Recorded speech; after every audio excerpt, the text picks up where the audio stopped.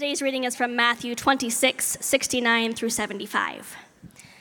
Now Peter was sitting outside in the courtyard, and a servant girl came up to him and said, "You also were with Jesus the Galilean." But he denied it before them all, saying, "I do not know what you mean."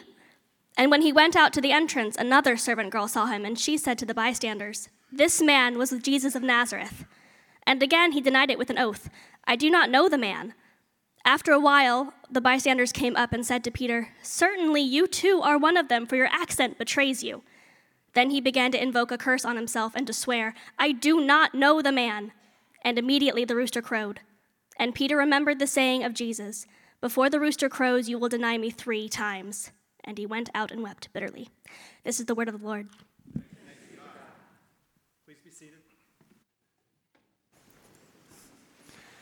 Good morning, and welcome to the Leawood campus of Christ Community. I'm Tom, and I have the delight of opening God's Word with you this morning, and I serve on the teaching team with Christ Community, and we hope you know how much we appreciate you coming to church and that you feel very welcome, whether you've been here many times or this is your first time this morning. So again, welcome in Jesus' name. Hope you feel loved and cared for here, and if you're newer, I can always tell people, don't be strangers.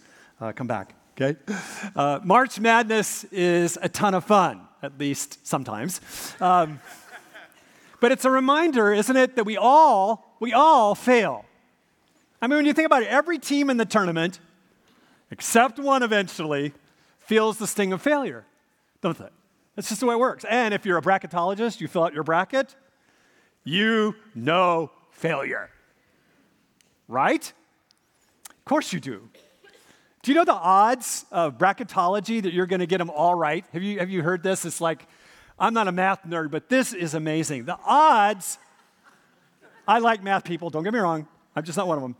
Mathematically, your chances of getting the entire bracket right is this number. Now, that's a big number. It's called 1 in 9.2 quintillions for all you mathers. So when it comes to March Madness, failure is inevitable. It just is. But that's not always true in March Madness. As fun as that is, it is true in all of our lives. It's a part of the human story. You may have faced the pain of a failed business that puts you in financial crisis and your future financial security in jeopardy. As a student, maybe you have faced the poor performance of a test that puts your college hopes on hold. And you may have found yourself in an agonizing wake of a failed friendship or a failed marriage. And you wonder, can you ever recover? Failure, it seems to me, can be very excruciatingly painful and perhaps some of the most devastation we feel in the human soul. The question is, why is failure so devastating to us? Well, one of the reasons I think that failure is so excruciatingly painful is that it inevitably brings with us a heavy, heavy dose of soul-suffocating shame. And shame hangs on and hangs on and hangs on. Failure can make us question everything about us. Our value, our competency, our intellect, and perhaps most difficult is our worthiness to be loved. Shame can also rob our joy in the present. And perhaps like nothing else, it can sabotage our hope for the future. Shame hangs on and on and on. One of the most devastating failures we often do not talk about is the failure of spiritual failure. That is, when we fail to live up to the beliefs we hold most dear and most precious, the consequences to us and others are often far-reaching.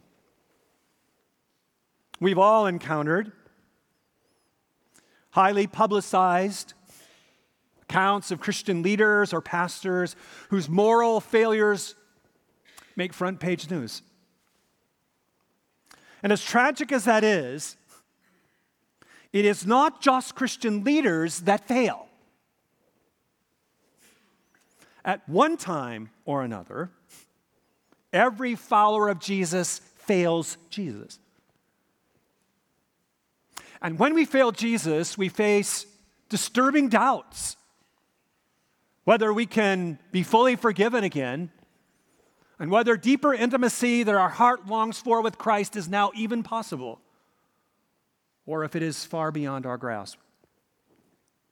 How are we to understand this thing called spiritual failure?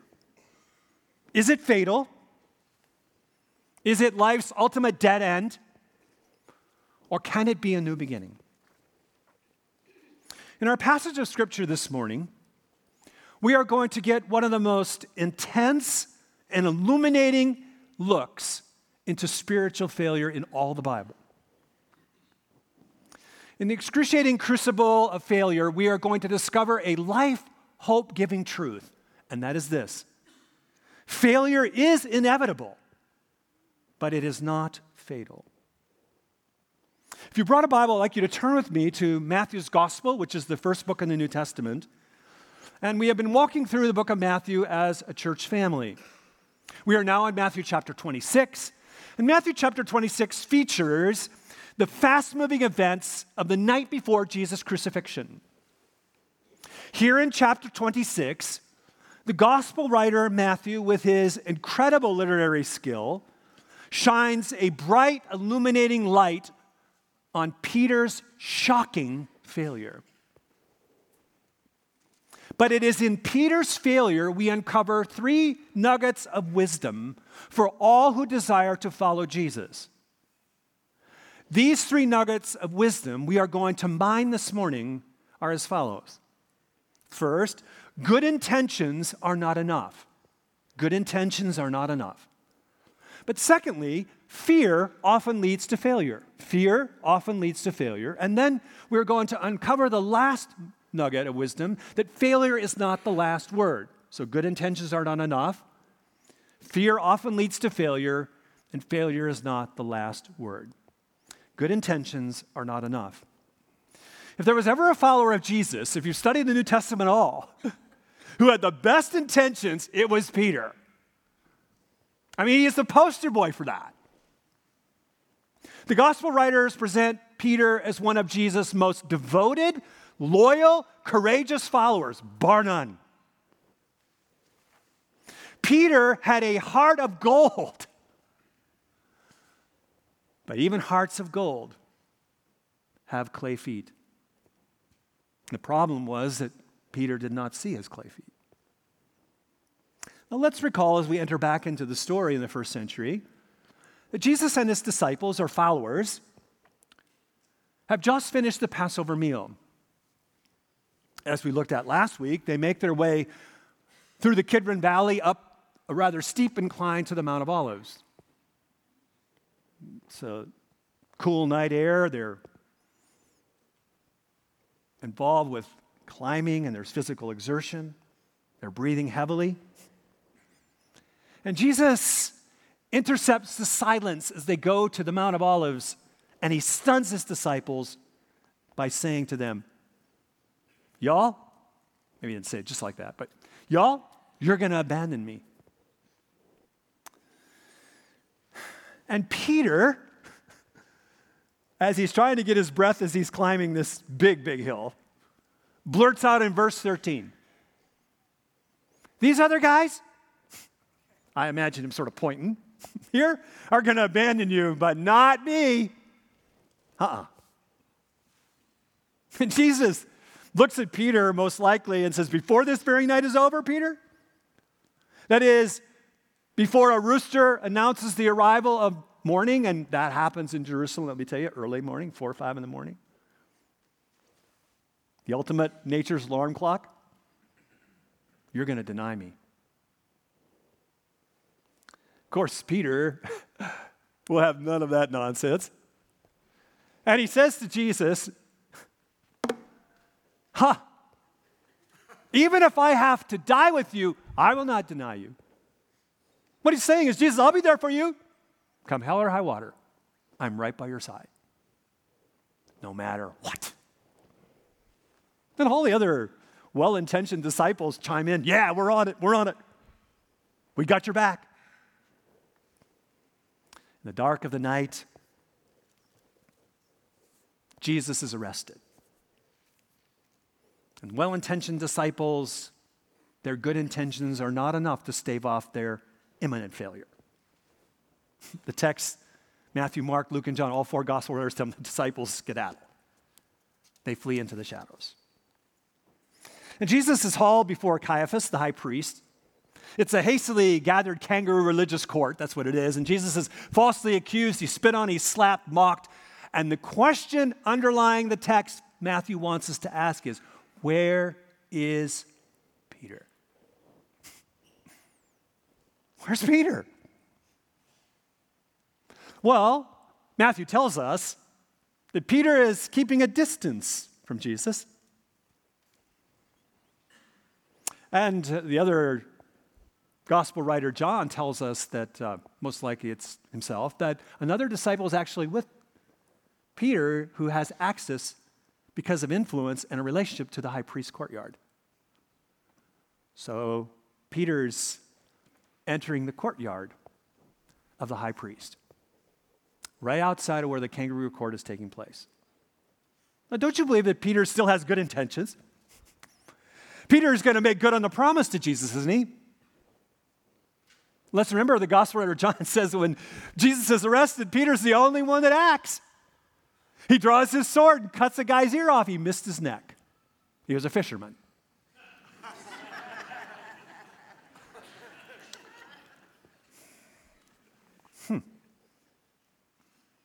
I don't believe Peter ever imagined, as he sat by that fire, that his good-hearted intentions would not be enough to prevent a massive failure that awaited him right around the corner.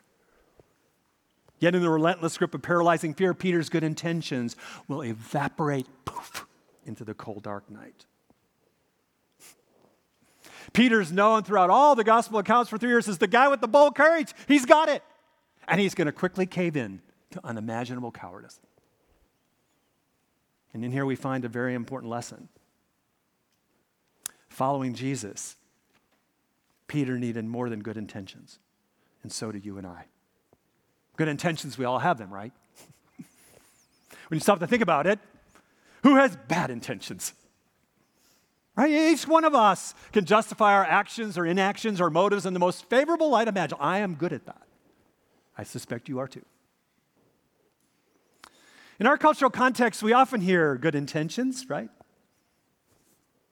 But they are so sincere, or they mean so well. We have great, profound wisdom across the landscape of time with the maxim, what? The road to hell is paved with good intentions. Now, while sincerity and good intentions are clearly admirable, I'm all for it. When it comes to our spiritual lives and discipleship, they are not enough. The truth facing us in this text is even hearts of gold need disciplined hands and feet to follow Jesus. Following Jesus is not ultimately about trying harder, but training better with Jesus. Peter heard these words that Jesus gave his disciples through this path. Matthew records it in Matthew chapter 11, the great invitation of training with Jesus and learning from him. In Matthew 11, 20 through 30, we hear these very, very important words of Jesus. Come to me, all who are weary and heavy laden, and I will give you rest. That is the life God has for you. Take my yoke upon you and learn from me, for I am gentle and humble of heart, and you will find rest for your souls, for my yoke is easy and my burden is light. In Jesus' great invitation, Jesus invites Peter and all who would follow him to take his yoke of apprenticeship and learn from him. In submission and obedience, you and I are invited into this same journey. To grow in intimacy with Jesus, we must become his apprentice.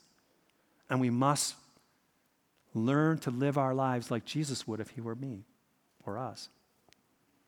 And the Apostle Paul echoes the truths of Peter's life. Paul reminds us that right intentions to follow Jesus must translate into a rigorous life of discipline, empowered by the Holy Spirit. He writes to Timothy, who was a pastor of a local church in Ephesus, and notice Paul says right off the blocks with the strongest imperative of the original language, discipline yourself. for the end of godliness or Christ-likeness. The Greek word that Paul uses here in 1 Timothy for discipline is a word that we get our English from, which is gymnasium. That's your workout place, the gym.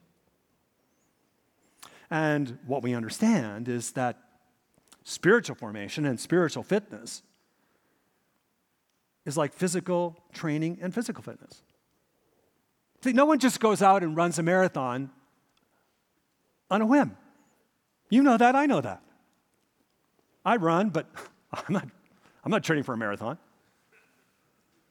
I mean, if I went out and tried to run 26 miles, I probably wouldn't be up here tomorrow.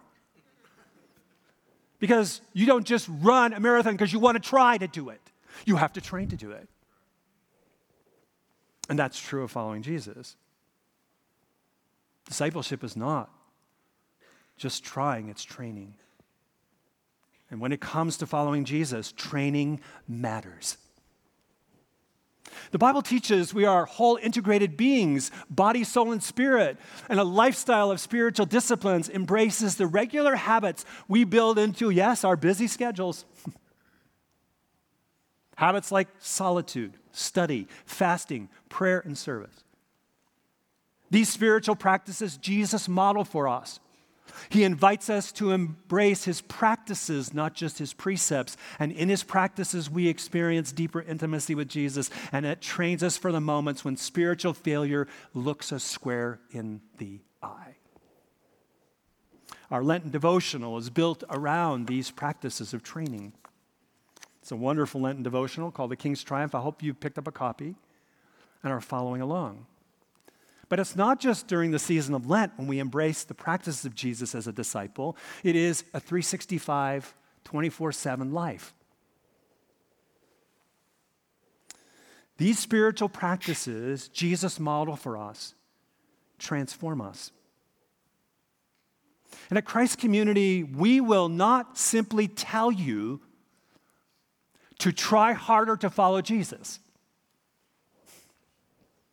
Because if we do, that sets you up for failure. Rather, we will come alongside you to assist you in training better with Jesus. How are you embracing Jesus' life-transforming practices? If you are a follower of Jesus here this morning. Those spiritual disciplines that build spiritual formation into your life. Christ Community, we often call them the 5 smooth stones. There are more, but 5 core ones that Jesus modeled and invites us to live as we follow him in his yoke of apprenticeship. Solitude, study, prayer, fasting, and service are foundational. While we all fail at times, we do. The more we are formed in Christ's likeness, the less we will fail him. And others in our home, our children, our spouse, our friends, at school, and the work we do, those people we are called to love and serve. So let me ask you a really important question. Are you trying to follow Jesus, or are you training to follow Jesus? How you and I answer that question sets the trajectory of failure or transformation. The pathway from believing in Jesus to obeying Jesus is paved with spiritual discipline. Are you relying on your good intentions? Or are you being intentional about your spiritual growth? There's a vast difference. Peter's journey of faith reminds us first that when following Jesus gets tough, and it will. When fear confronts us, it will. When temptation entices us, it will. Good intentions won't cut it. But the second truth that comes out of this story, loud and clear, is that fear often leads to failure, doesn't it?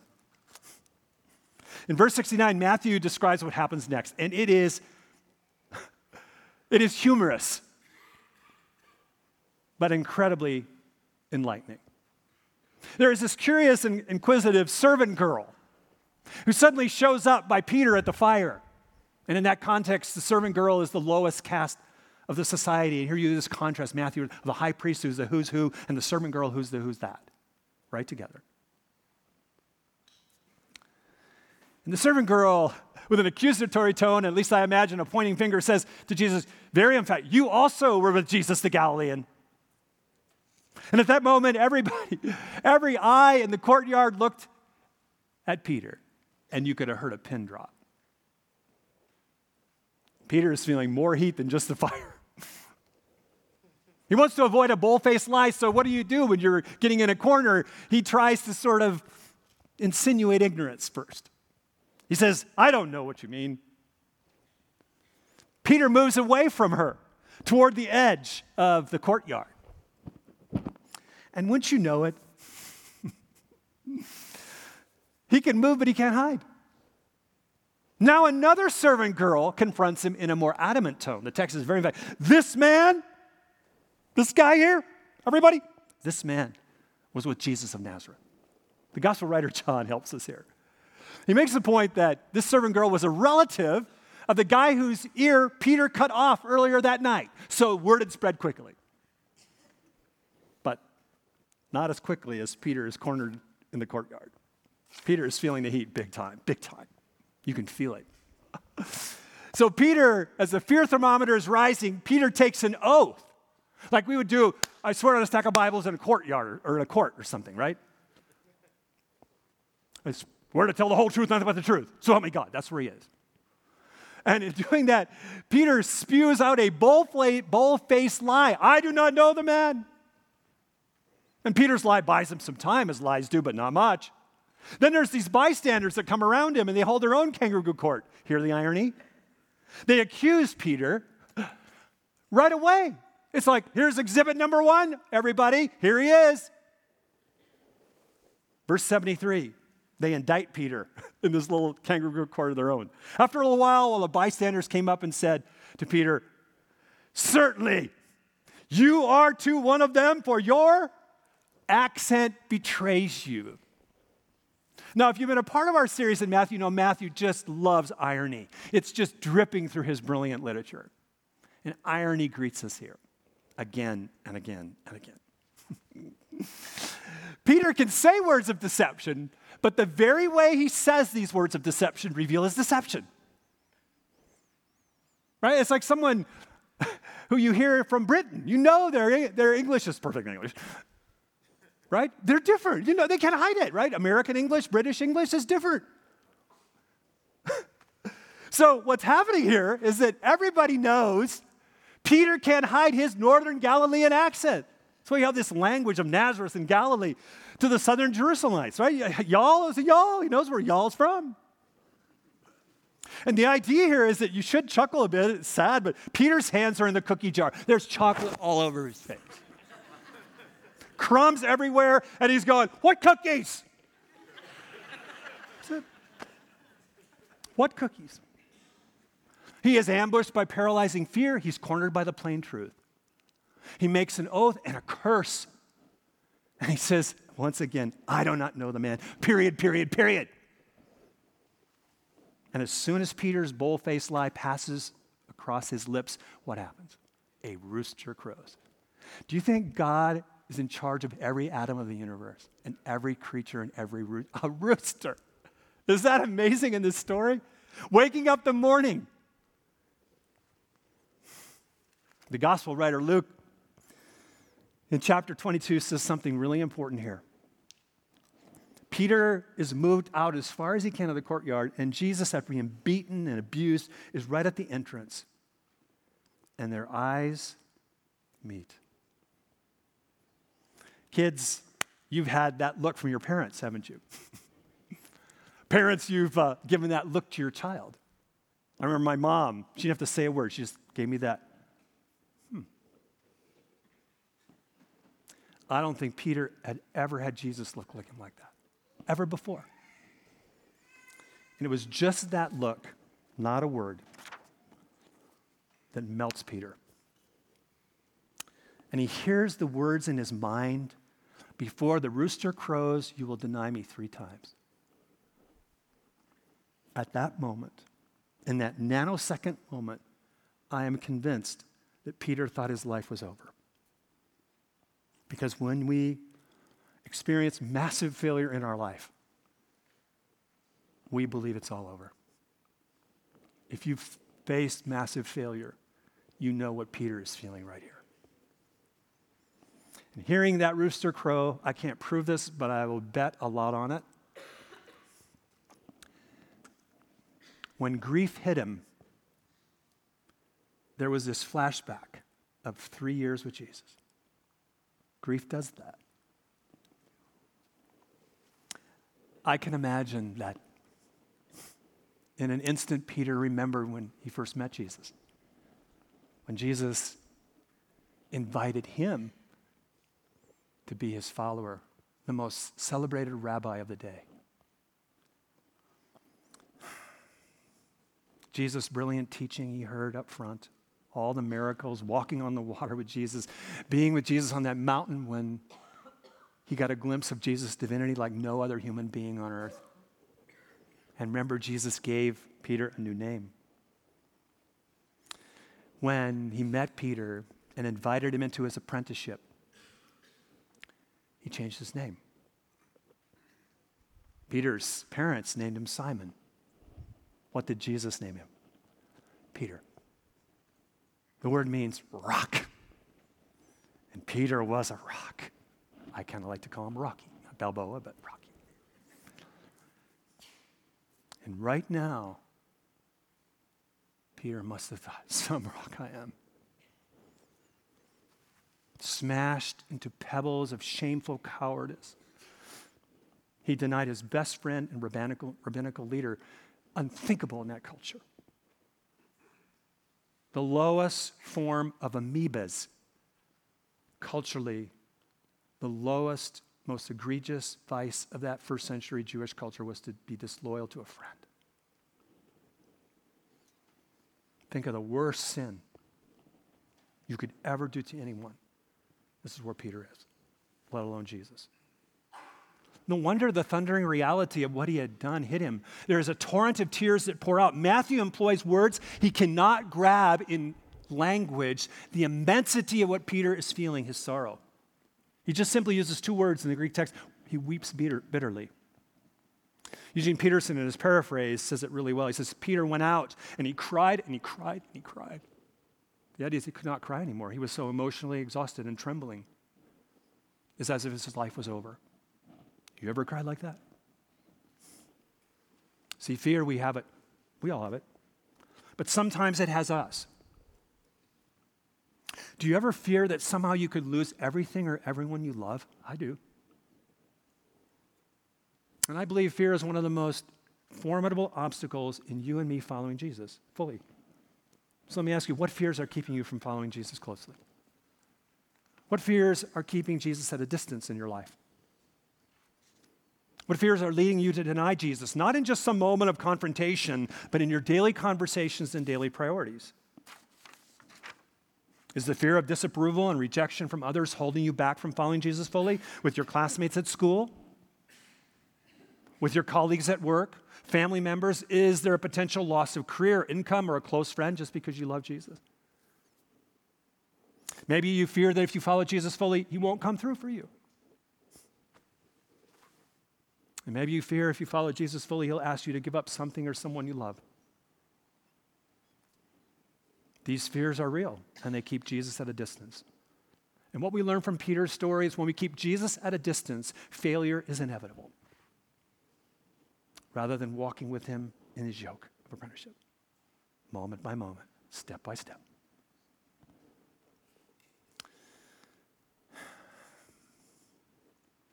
This text teaches us 3 profound truths. Good intentions are not enough. Not enough. The fears we face often lead us to failure. But the good news is that failure, third, is not the last word. Peter's bitter tears and regret are agonizing, but they're not the end of the story.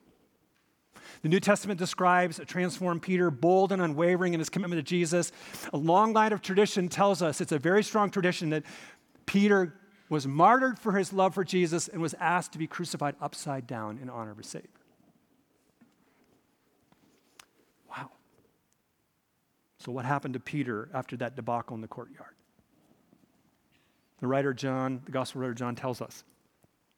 After Jesus' bodily resurrection on an Easter morning, Jesus goes to Galilee, and Peter and some of his buddies have already headed back there. They're fishing. That's part of what they own, a Grove fishing fleet. They're out fishing at night, which happened in that context, and they don't get anything. And there's a stranger on the shore who says, hey, put it on the other side, the net. They do it, and you know the story, most of you. It's like there's so many fish they can't handle them. John, in fact, counts them. He's so overwhelmed by the catch. Peter knows this is no stranger, but Jesus himself, he jumps in the water, heads to the shore. And Jesus invites Peter and his disciples to a breakfast he had prepared for them. After breakfast, Jesus looks Peter in the eye. He addresses him by his family name, Simon, and asks him basically the same 3 questions 3 times. It's the same number of times Peter denied Jesus. Don't miss that. And he says, Peter, do you love me? Do you really love me? After asking Peter 3 times, do you love me? Do you love me? Do you love me, Peter? Jesus ends the conversation with 2 words, 3 questions, and 1 imperative. Follow me. Follow me. See, in forgiving and restoring Peter, Jesus points to the 2 foundational essentials of discipleship for you and me, wherever you are in your spiritual life. First, discipleship involves the reordering of your heart loves. When we become an apprentice of Jesus, we learn to love differently. We love differently. We don't just believe differently. What we truly love changes. What do you truly love? Secondly, discipleship involves a new lifestyle of submission and obedience to Jesus. If you and I truly want to follow fully Jesus, Jesus says, okay, you're in. Great. Love what I love and do what I do. Love what I love and do what I do. That's the formula. And if you are a Christian here this morning, you have been given the supernatural resources of Jesus Christ himself, the Holy Spirit's empowerment, and a local church community to help you day by day to love well and live well for the glory of God. This year, this month, or even this week, you may have failed Jesus big time. All followers of Jesus fail Jesus one time or another. But we must grasp with mind and heart this morning that failure is not the last word. The good news of the gospel is. On his way to the cross, Jesus faced betrayal, abandonment, and denial. And Jesus turns it into salvation for the world, for you and me. On the cross, Jesus becomes the atoning sacrifice for your sin and mine. It's nothing we can earn. It's a gift we receive in repentance and faith. The good news is Jesus was denied so that you and I never have to be denied. Jesus paid it all. And he invites us to embrace this gift of grace. And out of that grace, a grateful heart becomes his apprentice who follows him and lives the life we were created to live. Not only now, but through all eternity. In spite of his good intentions, Peter failed Jesus. And so do we. But failure is not fatal. Jesus simply looks at each one of us and graciously says, follow me. Follow me. Let's pray. With your heads bowed and your eyes closed this morning. I don't know where you are. I don't know your past. One of the greatest lies is that we think that we've been so bad or done something so bad or failed so bad that Jesus couldn't love us or use us. First is to understand that the only thing that's fatal is an unwillingness to place your trust in Jesus Christ as your Lord and Savior. If you've never done that, may you do that in the quietness of your heart this morning and embrace the cross. For those of you who say, I have trusted Christ as my Savior, are you fully following Jesus? Maybe it's time to take his yoke and learn from him.